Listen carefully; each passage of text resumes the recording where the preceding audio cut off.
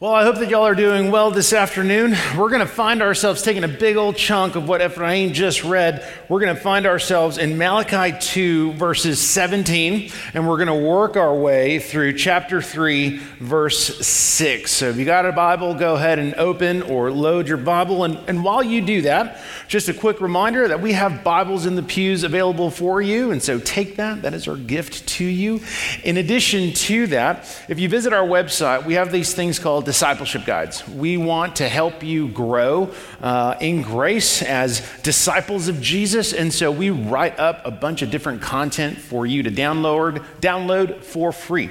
And so that is to you. That's our gift to you. It includes family worship and discipleship, study group questions, and so on. All of that is available for you on the website. So with all that being said, let's dig in. And if you just walked in once more, we're in Malachi 2, verse 17, and we're traveling through chapter 3, verse 6.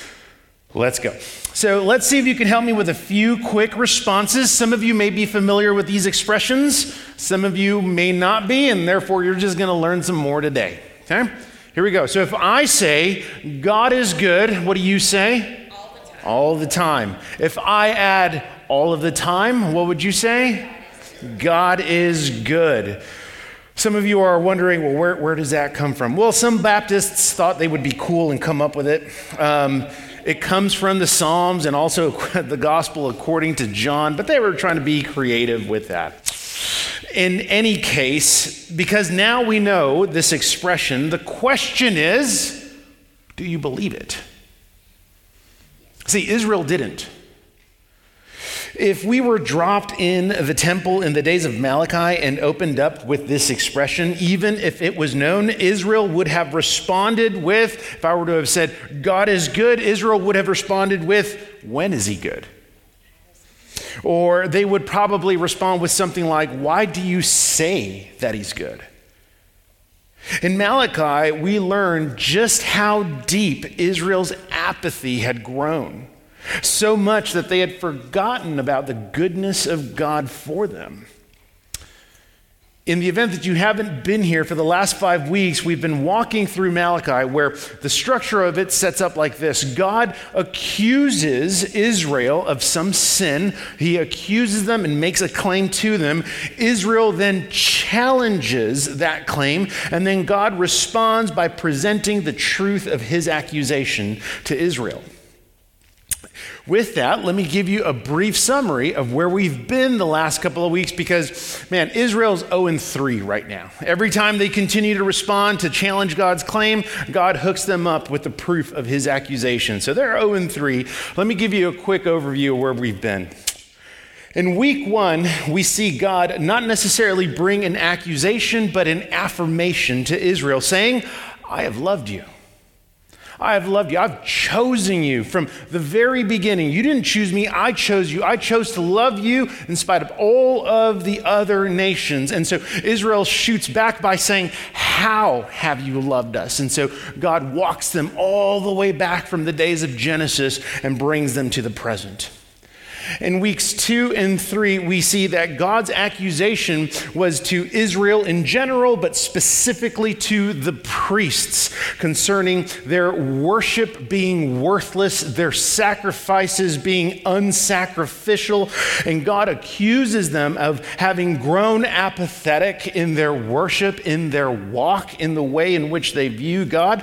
And so Israel shoots back by saying, how have we actually grown apathetic? How has our sacrifice not actually been sacrificial? And so God lays out that they bring before him animals that are lame and sick and blemished, that the priests do not guard the knowledge of God, that they do not provide godly instruction to the people of God.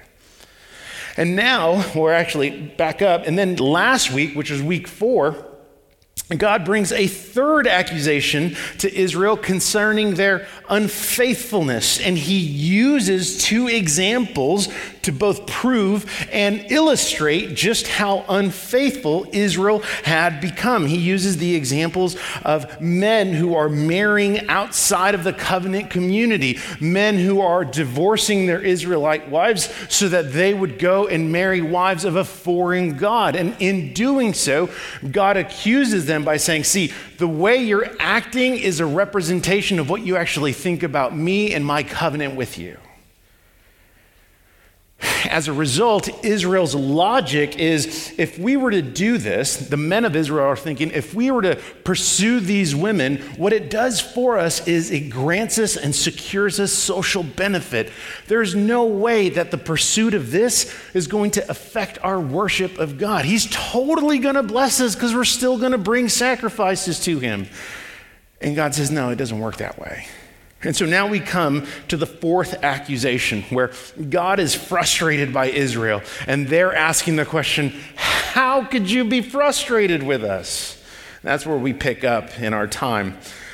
I want you to see that God reminds Israel that his goodness is grounded in his character, not theirs. His goodness is rooted in his faithfulness, not theirs. So we're going to consider three things this afternoon. We're going to consider the problem, the promise, and a purified people. The problem, the promise, and a purified people. Once more, we're in Malachi 2, verse 17, working our way through chapter 3, verse 6. Let me pray, and then we'll begin in verse 17. God, as we come before you, we begin by praising you for your grace and your goodness. Your grace in saving us and making us yours, your goodness in our maturity, your goodness in allowing us to gather so that we would not only listen to the preached word, but so that we would make much of your name, so that we would exalt Jesus. Lord, to that effect, give us ears to listen and give us hearts with conviction. And not the kind of conviction that simply leads us to guilt, but the kind of conviction that compels us to change, all because of your work in us. God, we love you, we thank you, we praise you. We ask all this in Jesus' name, amen. All right, here we go. Let's begin with verse 17. Let me read it because this is the last time we'll be in chapter 2. And then we'll travel into chapter 3. Here's what's going on. You have wearied the Lord with your words, but you say, how have we wearied him? By saying, this is God responding to Israel, by saying, everyone who does evil is good in the sight of the Lord, and he delights in them. Or by asking, where is the God of justice? All right, here we go. This is the fourth accusation in Malachi. And God is saying, hey, you have wearied me. You have frustrated me. Now, that's kind of a trippy thing to hear, right? In Exodus, God reveals himself as steadfast, merciful, gracious, loving, long-suffering. And yet here in Malachi, he's saying, you are frustrating me. Right? You are frustrating me. Israel has wearied God with their words. See, Israel has become cynical, and as a result of their cynicism, they're now complaining. And in their cynicism, as we have looked at Malachi, in their cynicism, they have grown apathetic toward God. Their complaining is incessant and self-righteous. And so God is telling them, you have frustrated me. So Israel responds. They challenge this accusation. How have we wearied you? How have we made you frustrated? And ultimately, the way they're asking or the way they're pushing back on God's claim is that they're mocking him.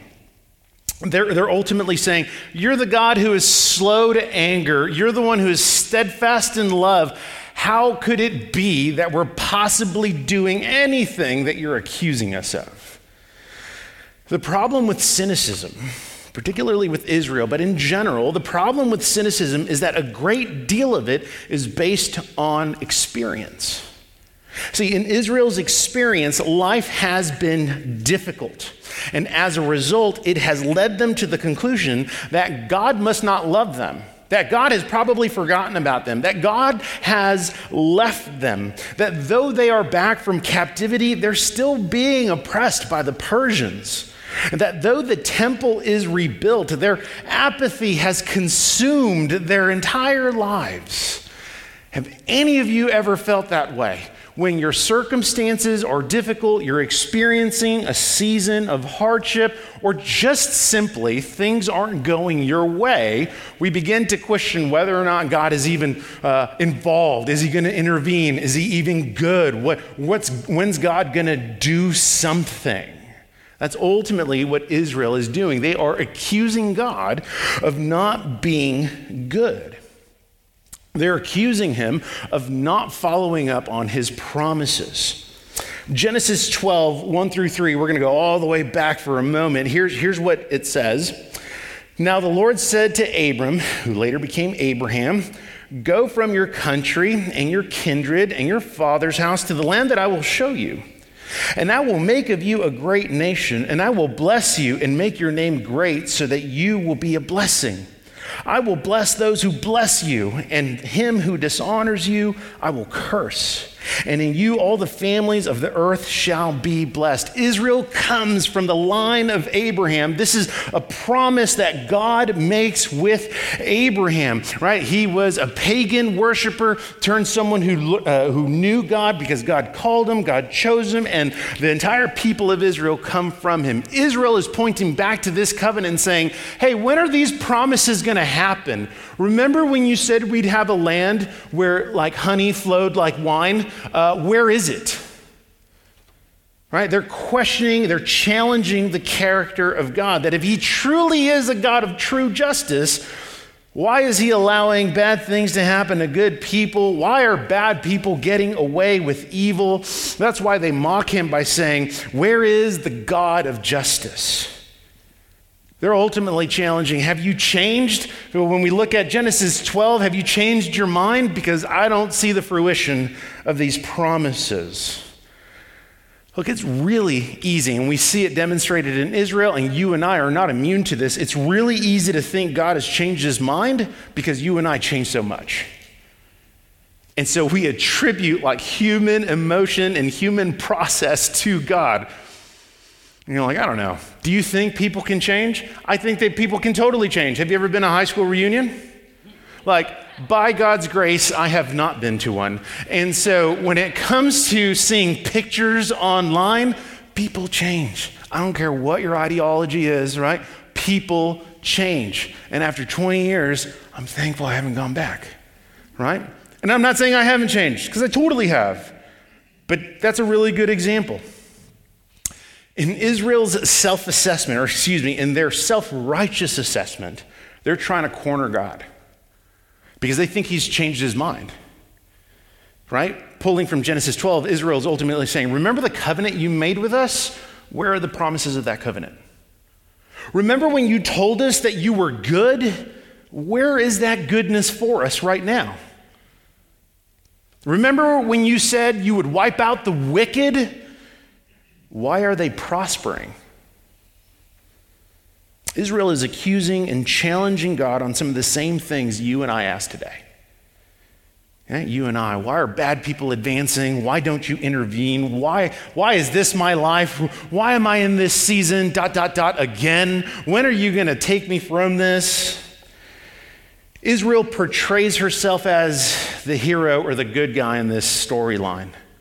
Right? Israel's challenging God by saying, hey, we're the good guys. The Persians, they are the bad guys. Why are they prospering? But check it, when we relate it to ourselves, we need to remember that the Bible isn't a book where there are good guys and bad guys and Jesus saves the good guys.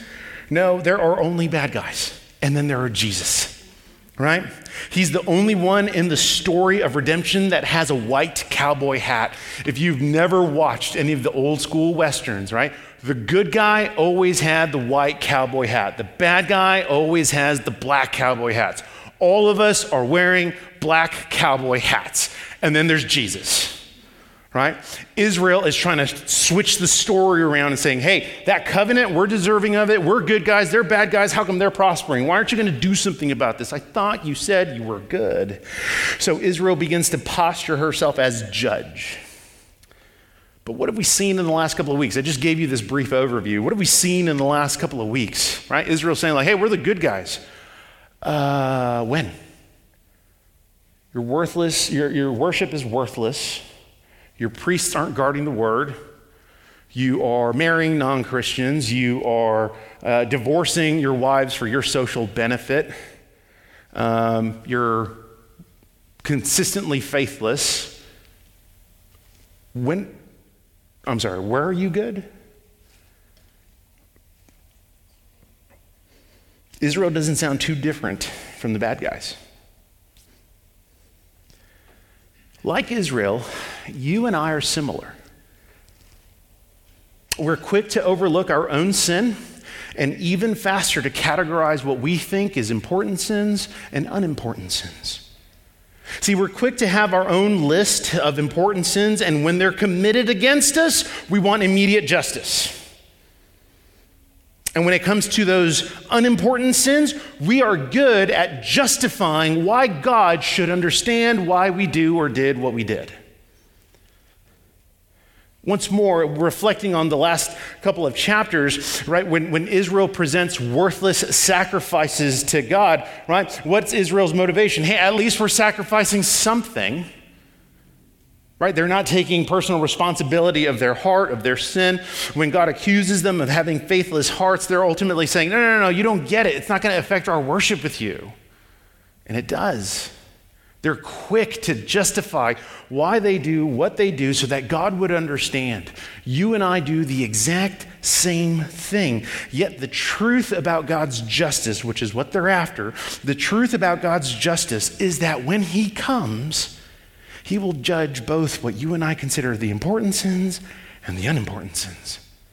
That when he judges, he will judge both the publicly immoral and the privately immoral.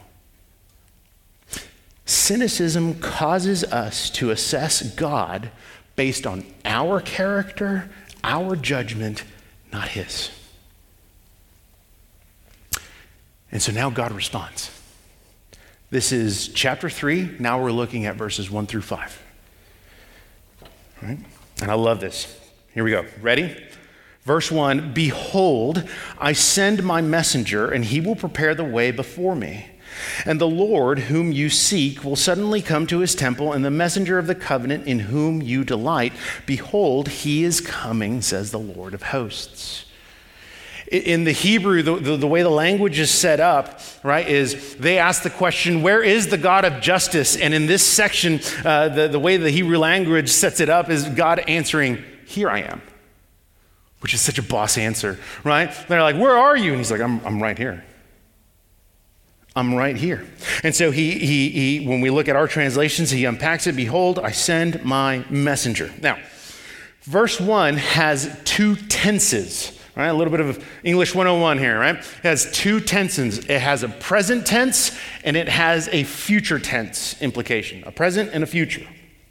So when God says, behold, I send my messenger, the little phrase, my messenger, is also the name for Malachi. So in a way, it's a present reality. In other words, God is saying, they're asking, hey, where are you? And he's saying, I have sent one to speak to you, to speak my words to you. He has sent Malachi to remind them of his covenant, to call them to repentance. Malachi's job was to speak the words of God and to pave the way for the one who is to come through prophecy. So that's the present tense, right? Malachi is there and he's telling them what God is saying. He's calling them to repentance. He's putting their sin on the table. And then his response, God's response that is not only a present reality, but it's also a prophetic, a prophetic outlook at the coming Messiah. The plan from the very beginning. That one who would come and enter into human history. See, kings used to send messengers or heralds out ahead of time out ahead of them so that they would announce the arrival of a king to the town or village that they're going to. In this case, the prophetic outlook here is that there is one who is going to announce the arrival of the king, one who is going to announce the arrival of the Lord. And who is this? It's good old John the Baptist. J to B. Well, how do we know it's John the Baptist? We know from this prophecy in Malachi 3. We also know in Malachi 4, there is this prophecy given to one who will pave the way for the ultimate messenger. So I'm not going to quote all of it. This is all on the notes. But listen to Matthew 3. In those days, John the Baptist came preaching in the wilderness of Judea. Repent, for the kingdom of heaven is at hand. For this is he who was spoken of by the prophet Isaiah when he said, the voice of the one crying in the wilderness, prepare the way of the Lord, make his paths straight. In Luke 1, we get John the Baptist's job description, if you will, and I'll read a portion of it. This is in verses 8 through 17, but here's a portion. And he, that is John the Baptist, will turn many of the children of Israel to the Lord their God. He will go before him in the spirit and power of Elijah, to turn the hearts of the fathers to the children, and to the disobedient to the wisdom of the just, to make ready for the Lord a people prepared. That there is one who's going to be kind of like a trailblazer. He's going to set up the path for the ultimate messenger, the Lord Jesus himself. We're still on verse 1, by the way. Here's what God is telling Israel. When he says, the Lord whom you seek will suddenly come to his temple. Israel's been waiting for the Messiah for a very, very long time. We learn at the conclusion of Malachi that an additional 400 years of silence go by before we see J to the B on the scene. And so when the Lord says, the one whom you seek, he's reminding them, there is one who will come and arrive. I haven't forgotten this. This is the plan. When he says that he will come to the temple, what does Jesus do? He goes to the temple, he teaches at the temple, he kicks merchants out of the temple. Jesus is the ultimate temple of God. When he says that he is the messenger of the covenant, what was Jesus doing? Jesus was the messenger. Jesus is the messenger. He is the Lord himself, and he's preaching repentance. The ultimate goal of verse 1 is that this Jesus was always the plan. He is the plan. Jesus is the solution to the problem of sin. And this wasn't something foreign to Israel. It was just something forgotten. If we look back to Genesis once more, verse 15, I will put enmity between you and the woman, between your offspring and her offspring. He shall bruise your head, and you shall bruise his heel. Even in the garden, there's a messianic prophecy of one who would come to deliver God's people. This wasn't something foreign to Israel. This was just something forgotten. The plan hasn't changed. Look at verse 6 for a moment. That's the Lord's opening words. For I, the Lord, do not change. And so for a moment, maybe we can assume Israel's vindication. They're reminded of this promise. Like, oh yeah, man, Jesus is coming. Legit. The bad guys are going to lose. It's awesome. This is great, right? Thank you for reminding us of this promise. But God doesn't stop there. See, another word for God to enact justice is judgment. And that's where Malachi takes us. See, again, you got to remember Israel's posture. It's one of apathy. It's one of entitlement. And so they're ultimately saying, hey, we deserve God's love because he's blessed us. Therefore, we're the good guys, so wipe out the bad guys. And they forget, just like you and I, that they actually don't deserve anything apart from judgment. They don't deserve anything apart from judgment because they too are sinners. That's why God responds the way he does in verse 2. Here we go. But who can endure the day of his coming? And who can stand when he appears? For he is like a refiner's fire and like fuller's soap.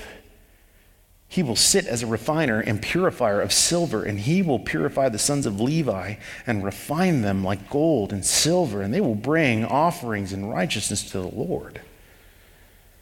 See, Israel thinks they're good because they're feeling entitled, and God is saying, you couldn't endure this judgment either.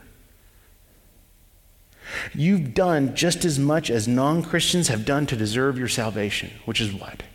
Absolutely nothing. Israel deserves judgment just as much as any other nation. But God in his kindness has chosen Israel. He has chosen to love them.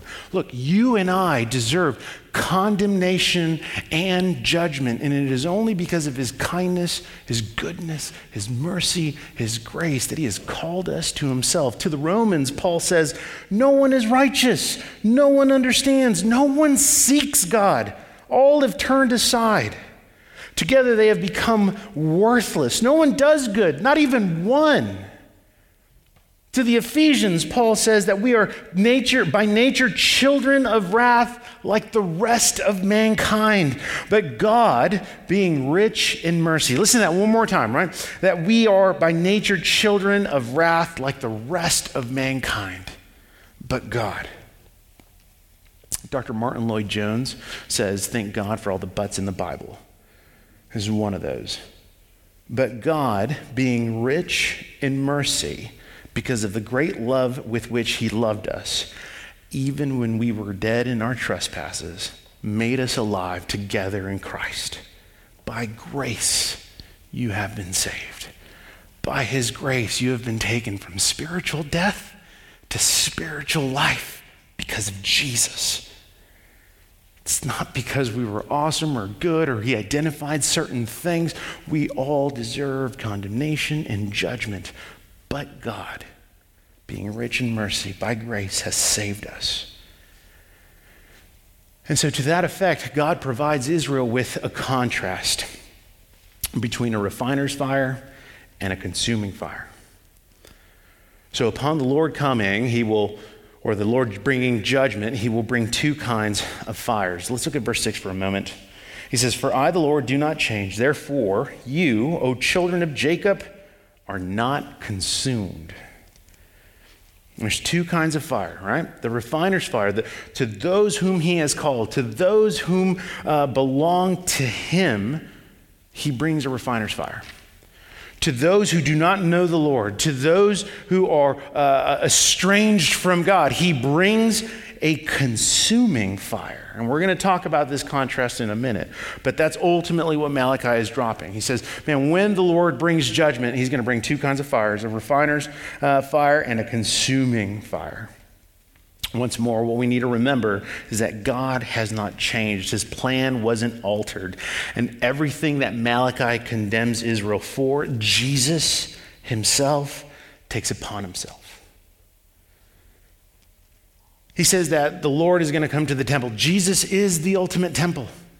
See, the temple that was rebuilt in Malachi's day was meant to foreshadow the glory of God and the coming of the Messiah. And so what ends up happening when Jesus enters into human history, we take the temple of God and we crucify him.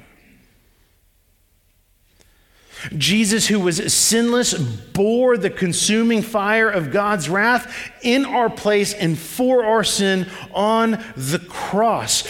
Israel accuses God of calling what is evil good, yet Jesus was the victim of the truest act of injustice when he was nailed to the cross while a murderer was set free. Jesus became a curse for us and bore God's judgment in our place. And the only way for this fire to pass over us and not consume us was if it first passed over Jesus. And as a result, we are now positionally right with God because of Jesus. Therefore, when the Father looks at us, he sees Jesus in us. We are now declared righteous. The fancy word here is that we are justified.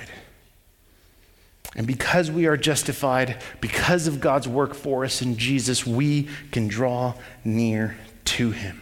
So again, none of this was foreign to Israel, but it was forgotten. And the promise of God is revealed in the person and work of Jesus. So now, let's go back and consider the contrasting fires. One of refinement and one that consumes. Here's where we become a little bit more practical.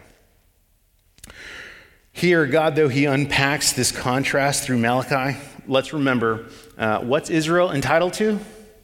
Nothing. Well, what are we entitled to? Absolutely nothing. Remember, their accusation of whether or not God has remembered his covenant with them or his lack of judgment, it reveals a very arrogant and hypocritical posture of Israel. Why? Because there's a mountain of evidence of their sin standing right next to them. Israel is trying to posture themselves as if they're not only entitled to God's blessing, but as though they're innocent and neutral. They're trying to set themselves up as the judge, and they're trying to summon God on their own terms. Like, how arrogant is that? So, if they're so deserving of God's love and of his covenant, God says, all right, this is who will be judged.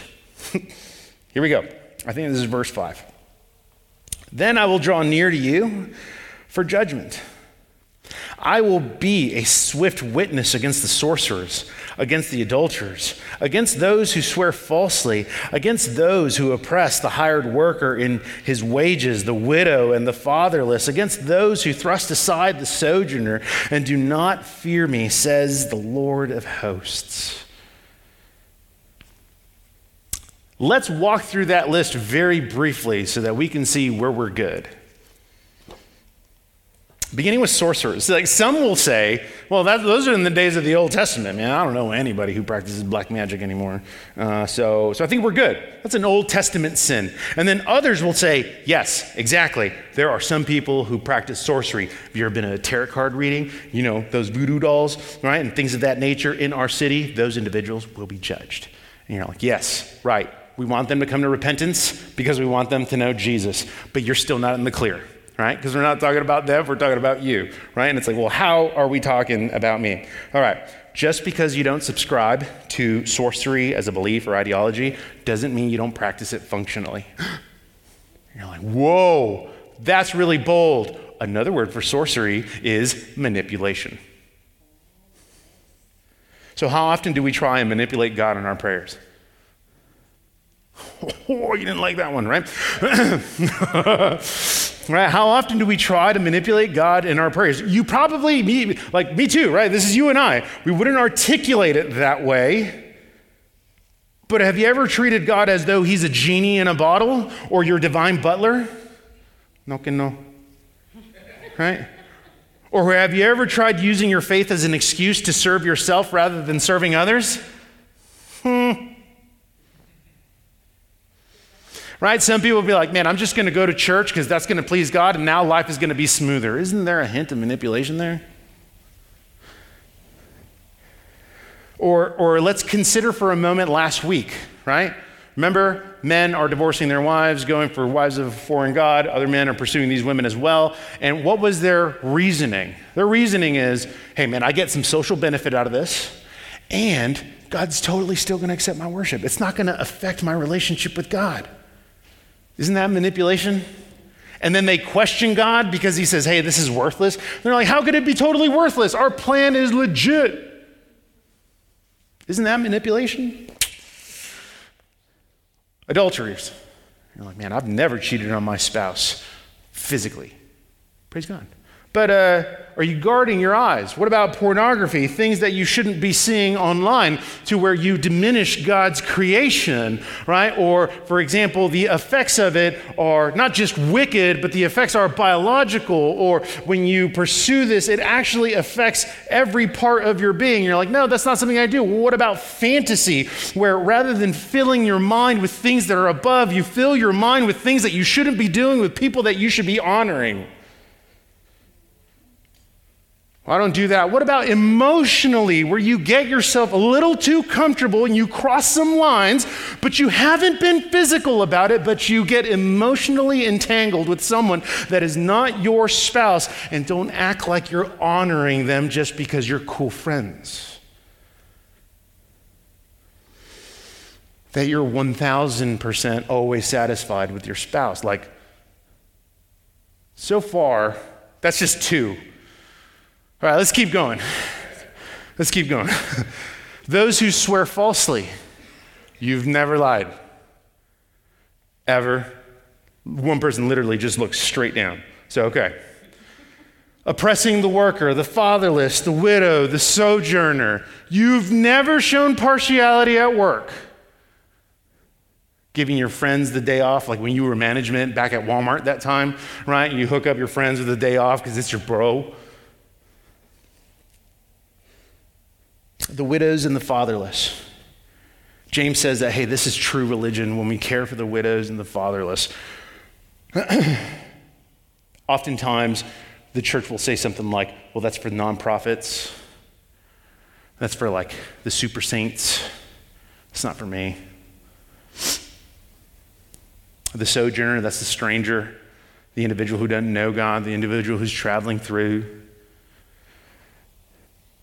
And he concludes with those who do not fear the Lord. They don't know God. They don't have this relationship with God. This might even be individuals who profess God but do not practice their faith. Here's the point. The point is that the evidence is overwhelming and uncompromising against Israel and us. As Isaiah says, we are all like sheep who have gone astray. We are totally depraved because we're sinners. Every single part of us has been impacted and affected by sin. We are sinners by nature and choice. Like, man, you say that a lot because sinners don't know they're sinners. Otherwise, you and I wouldn't make up so many reasons to justify why we do what we do. And yet at the same time, we grumble and complain about God's goodness being absent. See, we, like Israel, are deserving of being consumed, not refined. But God, rich in his mercy and grace, has saved us. So, what's the difference between these two fires? Let's look at a consuming fire first. This one's going to be the shortest one. A consuming fire shows absolutely no partiality. Have you ever seen videos of a forest fire? That thing just spreads and burns everything in sight. It doesn't refine, it wrecks. Those who do not know the Lord will be consumed. They will be judged according to their own account. Listen to Revelation 19. And a lot of people really love the beginning of Revelation 19 because it sounds like Jesus is some like divine UFC fighter. Here's what it says.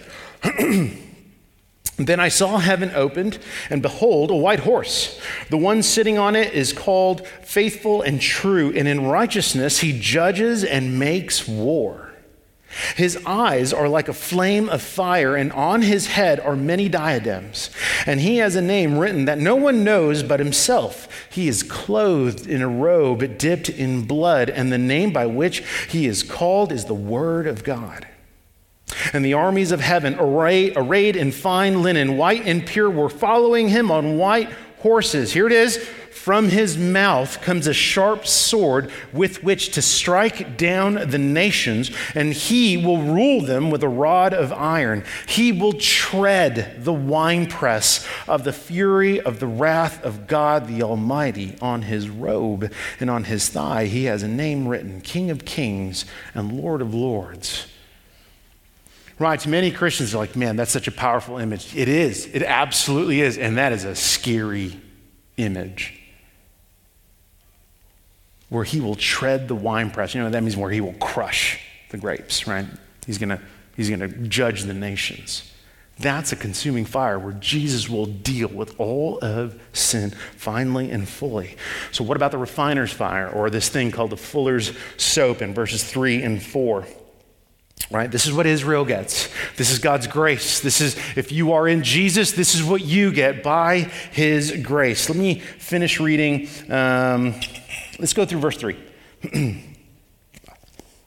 He says, he will sit as a refiner and purifier of silver, and he will purify the sons of Levi. Those are the priests, and refine them like gold and silver, and they will bring offerings in righteousness to the Lord. Then the offering of Judah, which is Israel, the offering of Judah and Jerusalem will be pleasing to the Lord as in the days of old and as in former years. All right, here we go.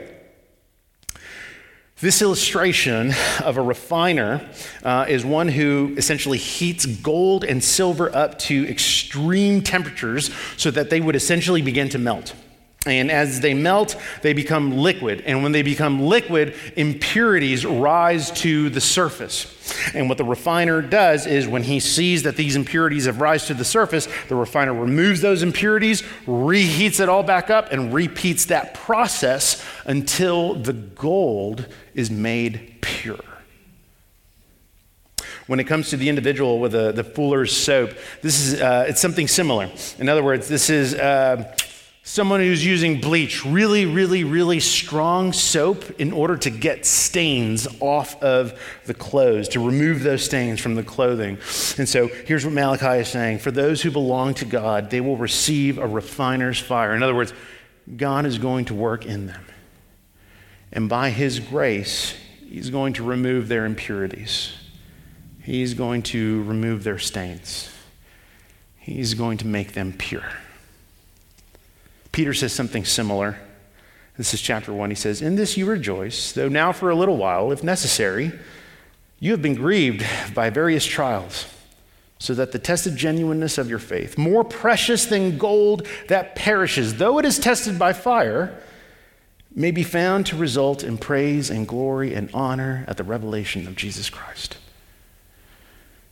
In the life and work of Jesus, sinners like you and me are not simply forgiven of our sin. We are also released from the power of sin. See, if dying on the cross in our place was not enough, the Lord Jesus sends the Holy Spirit to reside in us. This means that we're given a new heart with new desires. And part of God's work in us is to purify us so that we would be conformed further into the image of Jesus, so that we would know and live like Jesus. And though we're forgiven, though we are new, I know part of the pushback is, but I still sin. I still fail really, really bad. The presence of sin still exists. And by God's grace, that's why we walk through this process called sanctification. See, as Christians, change is both immediate and inevitable. There are some things that happen radically, and then there are some things that just take time. But change, nevertheless, is inevitable. And this transformation, this change is not the result of willpower. It is the result of God at work in us and us responding to that work. That's what sanctification is. It's God now at work in me and me responding to that work. See, sanctification, this fancy word, sanctification is not simply the stopping of our sin. And I think sometimes as Christians, that's where we kind of finish, right? Sanctification is just me not sinning anymore. No. It's not just that. It's not just the stopping of our sin. It's also about the growing depth of our dependence on God. See, because of God's work for us in Jesus, we can now respond to the work of the Spirit in us. Remember, you have been freed from the power of sin. Yes, the presence of sin still exists, but because the Spirit of God resides in you, you can say no to your sin and yes to Jesus. We're not changing to be better humans. We're changing so that we would be truly human. We're not changing so that we would just be less sinful people, but so that we would be dependent on God people. And this is good news. This is good news because even on our worst and weakest days, the goodness of God is still for and at work in us. When you're convicted of your sin, is that not the Spirit of God in you working? Israel isn't consumed not because of their deep sense of justice and morality. We are not consumed because God saw something good in us and we took the proper steps to move forward. We are not consumed because Jesus stood in our place and received a consuming fire for us. So when we go through refinement, it's not a sign of reprobation, but sanctification. If God's goodness requires that bad people get what's coming to them, then on what basis do we stand, church?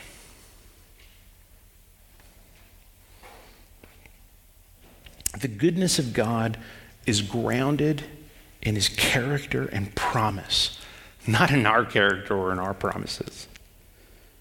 And because of that, we can trust God in spite or in the middle of difficult circumstances or hardship. And to be quite frank, this is also where community comes in. This is why community is so important, because we can point one another to God's goodness in our lives. In the thick of it, you and I are forgetful, but with faithful brothers and sisters around us, they are quick to remind us of his goodness for us. When we forget about God's goodness and then live as though we think he's forgotten about us, two pieces of evidence suggest that this is why we've become forgetful, because we're absent in the Word of God and absent with the people of God. The author of Hebrews encourages us to all the more pay attention to what we have just heard, lest we drift away. Israel's condition didn't happen overnight, but over time.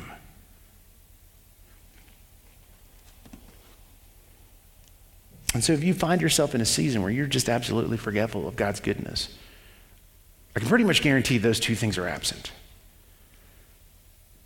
Therefore, as a result, or not even as a result, as an encouragement, I would tell you, man, seek out a brother, seek out a sister. Hey, this is what's been going on. Allow them to point you back to the goodness of God. And that's the gracious reminder of God's goodness for us. The Holy Spirit reminds you and me that Jesus is the promised Son who dealt with the problem of our sin head on and then purifies us so that we might become like him. So, Christian, have you forgotten God's goodness for you? Do you find yourself accusing him, mocking him, questioning him as far as, where have you gone? Why are you allowing this to happen? Do you find yourself in that posture? And maybe you don't say it with your lips, but maybe you say it with your life. Or if you're in a season where you are heavily focused and reminded on the goodness of God, praise God for that. Now, go and seek a brother and sister to encourage. Because I promise you, they're spiritually dry. Right? Proverbs says that, man, a good word brings life to dead bones. And if you're not a Christian, a consuming fire is a hard word to hear. And I don't take pleasure in saying it, but my job, as we looked at my job description a couple of weeks ago, is to preach the full counsel of God.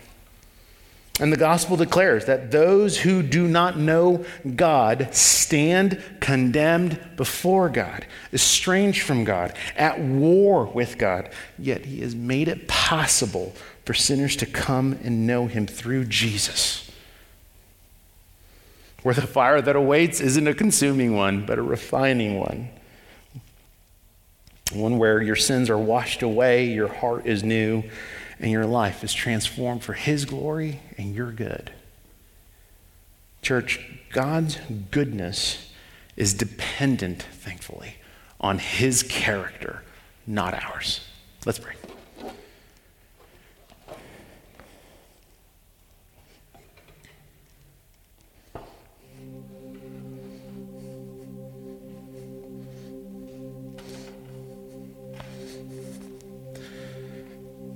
God, we confess that we are forgetful of your goodness.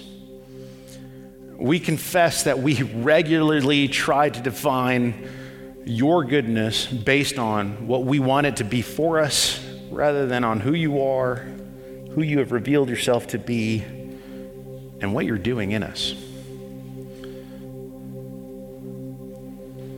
God, if we're honest, as a result, we end up growing apathetic, complacent, and cynical of you, your promises, and toward one another. Lord, forgive us of our sin. Forgive us of our sin and give us the grace to fill our minds with your promises and work. To reject the lies that come at us from our own sinful desires, from the culture, and anything else that is not of you. In short, Father, would you keep us from lies?